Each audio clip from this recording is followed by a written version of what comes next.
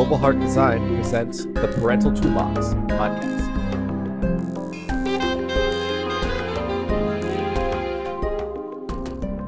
Hi, this is Dayna Guido. And this is Jim Guido. And today on this podcast, we're going to talk about framing. Probably you've heard about framing in many different ways. Sometimes we think of framing as the frame that we put around a picture. And we know that if you've ever gone to a frame shop and you see there's hundreds of frames sometimes to choose from in colors, and it changes the picture, the way you see the picture, depending on the frame that you put around it. We also talk about framing in photography, the way that you set up the camera and what you're going to show onto the lens and then put out into your picture. That's framing.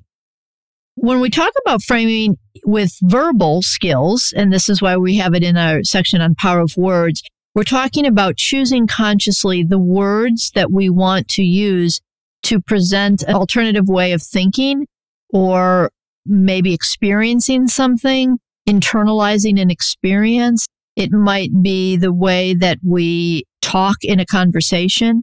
So this is what we're talking about with framing is that it's the conscious choice of words that we're using. Yeah, and I think framing is like a parent's best friend. Yeah. I think that it's such a versatile tool. It can be used in almost any situation.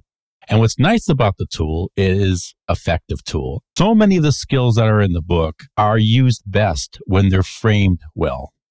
Mm-hmm. You're right. And again, I always bring in these podcasts. It's not just about the parenting relationship. I know that it is the parental toolbox, but it's in every situation, all relationships, how we frame something and how we're stating it, and how even in our relationship to ourselves, we can frame like, I'm really lazy today, or we could frame it in the way that I'm taking a little bit of a rest time right now, a little bit of a respite to gather up some energy. So those are two different things from being lazy and taking some rest. And you did a perfect reframe in the first sentence after I stopped. Did I? Yes. So that we went from me saying that framing had to do with parenting. Oh, yeah. And you said, you reframed it and you put it in a whole different context, which is the beauty of frames. They can be used in any situation. Right. Very versatile. You like to call it the Swiss Army knife. And we're not quite sure that people actually use Swiss Army knives, but we still have them and we use them. So it makes sense to us. Yeah. It's a great wilderness kind of association. I think so. That's true. Uh-huh. So one thing is that many times our kids have a tendency to get stubborn, or they get locked, or they get resistive. And that oftentimes we talk about the power of words, that if we use slightly different words, we can get them unlocked. And that is the framing. It's if your child has a difficulty with a certain word you use, like it's really important. Like if you notice in the book, we talk about mutual respect and we talk about cooperation. We don't really focus on words like obedience. Right. That's not really or compliance. It's not really a kid-friendly term. Right. Right. So that's a frame. It's the same information. It's the same goal. It's the same basic attitude, but it's framed differently. From the difference of you telling your child, obey me, as opposed to let's cooperate or let's respect each other, you're going to have a much better listening audience usually if you say about cooperation. And this is why we talk about mutual respect. It's not just about respecting me. It's about that we have mutual respect. Which is a frame again. Right. That's right. We talk about kid-oriented rationales. The idea behind that is that when you are talking to your child, it's important to give them the reasons rather than because I told you so. We all know that. And sometimes we do kind of retreat into this I told you so. When you can give somebody the reason of why you want them to do something or why you want them to change, or your idea about something and maybe some ideas around problem solving, if the rationales are related to what your child is wanting in life, those are kid-oriented rationales. So that the rationale oftentimes of that's going to get you into college, that for a 10-year-old or a 12-year-old, that might be pretty far off, that they're not really thinking about college. It's going to get you a good job in the long run. Whereas if the rationale has something to do about getting to the skate park later tonight, Yes. That just makes a huge difference. That's much more immediate, and it's that's why we call them kid-oriented rationales. Yeah. And that's a different kind of frame. We're framed. Right. We could also say kid-friendly frames. Yeah, that's true. We could have Rather done than that. just That's right. rationales. Right. That's right. Well, maybe the next version of the book. Yeah, I like that. Yeah. Yeah, because it's all we're doing is trying to find ways that things resonate with our kids. Right. And so you find the words that unlock the door. And that's the framing of it. Right. So we're replacing reactive or triggering language in many situations to something that would be much more of a response versus a reaction, much less of a trigger to somebody that if we know that something that we say is triggering to them, we change the way that we say that. We change the frame of it as well. Mm-hmm. Yes. So we also talked many times about how we talk about skills over topics, and that a topic would be a specific argument over, can I have so-and-so over the house tonight? And you have reasons for it not to happen. And then it's turn into an argument. Well, if you start to reframe it about the discussion being whether Tommy can come over overnight to their ability to handle disappointment and accept no, then you're reframed the situation and you made it about a skill. Mm-hmm. So much of what we focus on in the book is a way to get beyond power struggles and get beyond arguments and get beyond that stubbornness, is to frame things in a way that your child can see that it's about a skill and not personal, and that you're on their side and you're helping them. When you compassionately try to help them handle disappointment, it's a lot different experience to your child than Johnny can't come over. Right. That's right. And so another part of that would be then offering some validation that you maybe can understand, or you can empathize with them a little bit, that you're validating, you're having some curiosity about their viewpoint. You're attuning to them and listening to them. And then you offer an alternative viewpoint. Your viewpoint might come from a little bit, from a different place because you're older, a different generation. You've been through some things before that they haven't, but you're starting with that place of validation so that there's a place of understanding. That's why we spend a lot of time talking about attunement, and you've all heard that so much. It really makes a difference. The attunement also makes a difference in the framing. The more that we can try to connect with another person, we see it differently. There's the frame. It's different. We see it. Maybe we're not really in their shoes, but we can see it from their viewpoint a little bit more. As a person that is, I would say I am 5'2", although you sometimes argue with that I'm not quite 5'2", but I am. I'm 5'2". And so, but sometimes I'm in the room with somebody who's 6'2" or something, and I wonder, what is that like?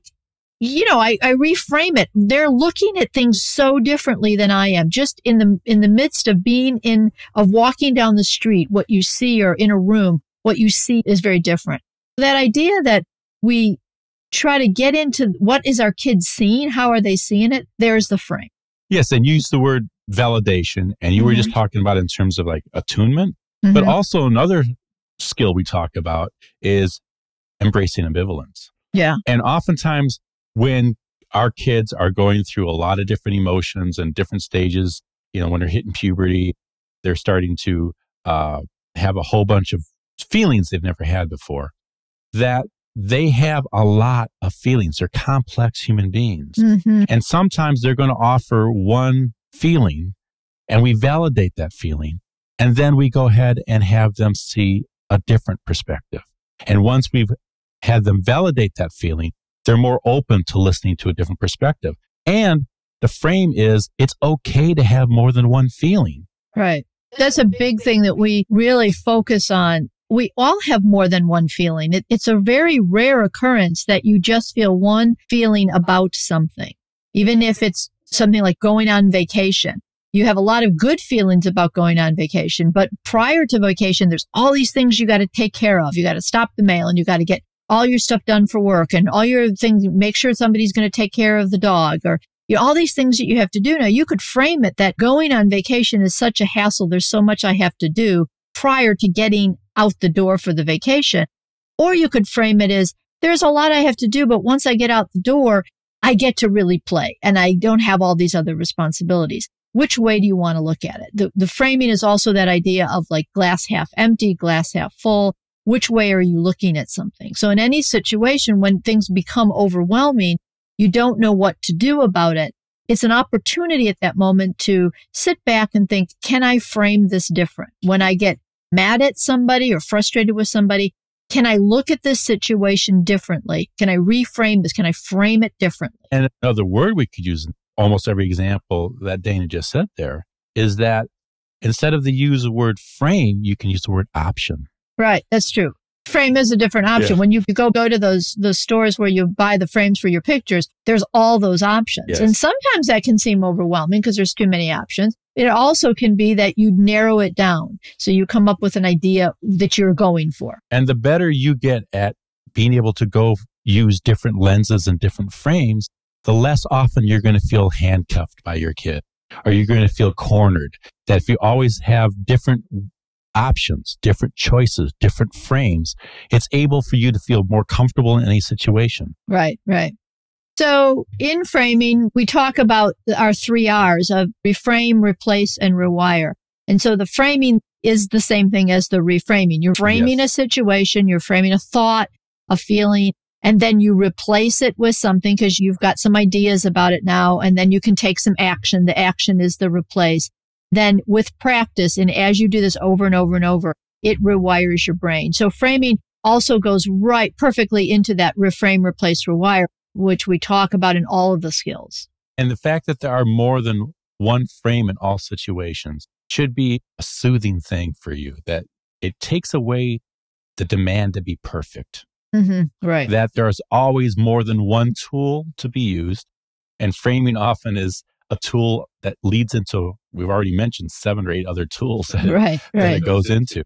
And that it relieves the pressure from you. You don't have to be perfect. You can go ahead and, if you've used a tool and it hasn't quite worked well, then reframe things, see it from a different perspective, and use a different tool. Right, right.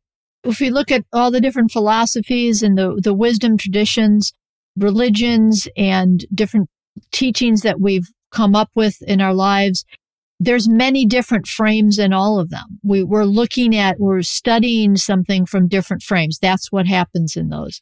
Yeah, there's a lot of philosophers that's one of their statements, is that one of the major truths is there's many truths. Right, that's right. And some people would actually define wisdom as the ability to see things from a lot of different perspectives. That's why we say people get older, they've had more experience. They can see things in different ways. And that's just the essence of wisdom. That's the difference between wisdom and intelligence. Wisdom is having the ability to see things from various perspectives. Well, I think that's a great way to end because we're getting into our wisdom years. And so that's a really nice framing that we need to go take a nap. Yeah. Or we could frame it that we've given a gift to the world by giving this podcast or doing this podcast with all of you. So hopefully this has been helpful. And until next time, take care. Bye. Yep. Bye-bye. This recording is a production of Global Heart Design in partnership with Warp Records. If you'd like to learn more about this content, please visit theparentaltoolbox.com.